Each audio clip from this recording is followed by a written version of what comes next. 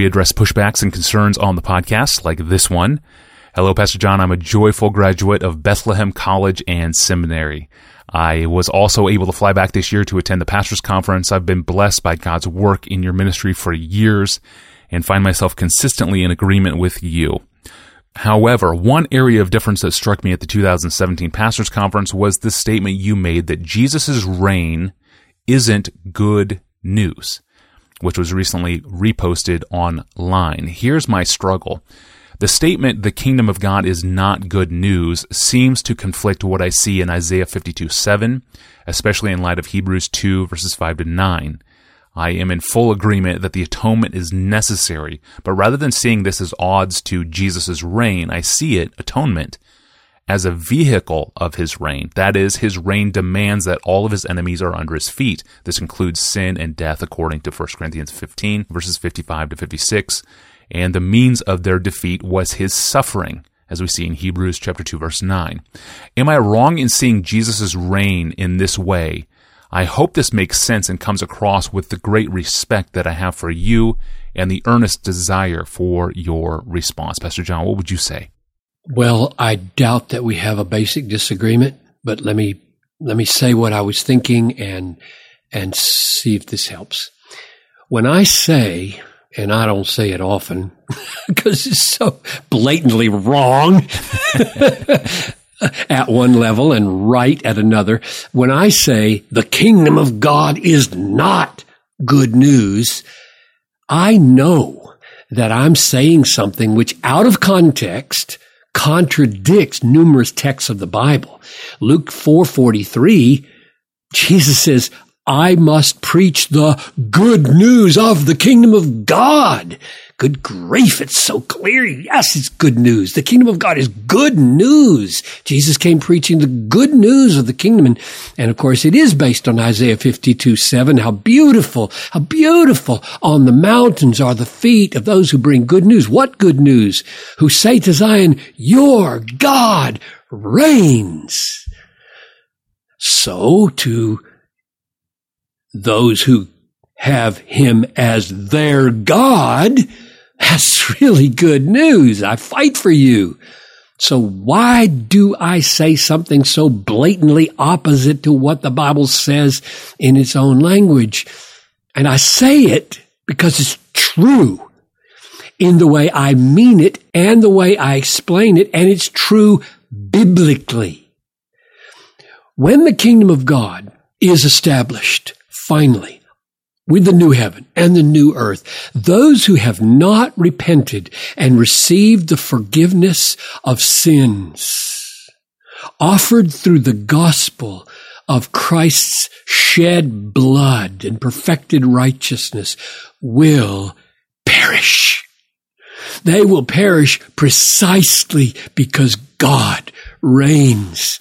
They will perish precisely because the kingdom came decisively and finally and gloriously. Here's a description of what's going to happen. 2 Thessalonians chapter 1, verse 7. Here's what happens when the king comes. The Lord Jesus is revealed from heaven with his mighty angels in flaming fire, inflicting vengeance on those who do not know God and on those who do not obey the gospel of our Lord Jesus. They will suffer the punishment of eternal destruction away from the presence of the Lord and the glory of his might. And Revelation chapter 6 verse 16 describes what will happen when the throne is exalted and people see it.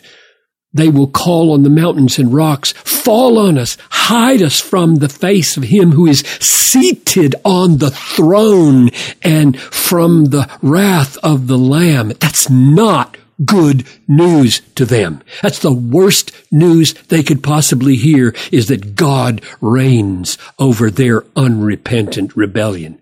So what moves me to use this drastic language, the kingdom of God is not good news, is that some preachers today, some younger preachers and older preachers, are downplaying the centrality and prominence of the personal work of salvation through the cross in the forgiveness of sins and the propitiating of the wrath of God. And they are instead foregrounding cosmic, global triumph of God over the world and the restoration of all things to the way it should be. And it is possible to wax very global and social and environmental and holistic and comprehensive and eloquent, as if the preachers of the traditional historic personal gospel that Christ died for the sins of individuals somehow didn't know that Romans 8:18-25 is in the Bible, where the whole creation waits for the revealing of the sons of God who've been individually redeemed. I've always taught the renovation of the universe is a playground for the children of God who've been saved.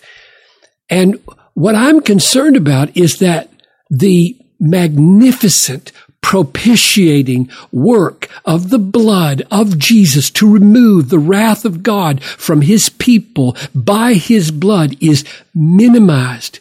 It's treated as an afterthought, a footnote. You have to raise your hand and say, what about that? And then they say it. But there are those who even despise it. When I said farewell, Rob Bell, I wasn't reacting to his view of hell. I was reacting to his despising the atonement in his video where he made fun of the work of God to propitiate God through the sacrifice of his son. But that's not the impression you get when you read the New Testament. You don't get the impression that the personal, saving, forgiving, justifying, reconciling work of Jesus for particular people who are guilty before God is backgrounded. You don't.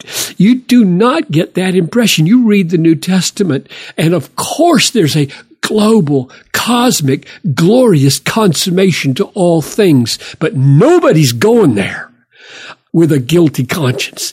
We must be forgiven for our sins. We must have the righteousness of Jesus. We must have our guilt removed.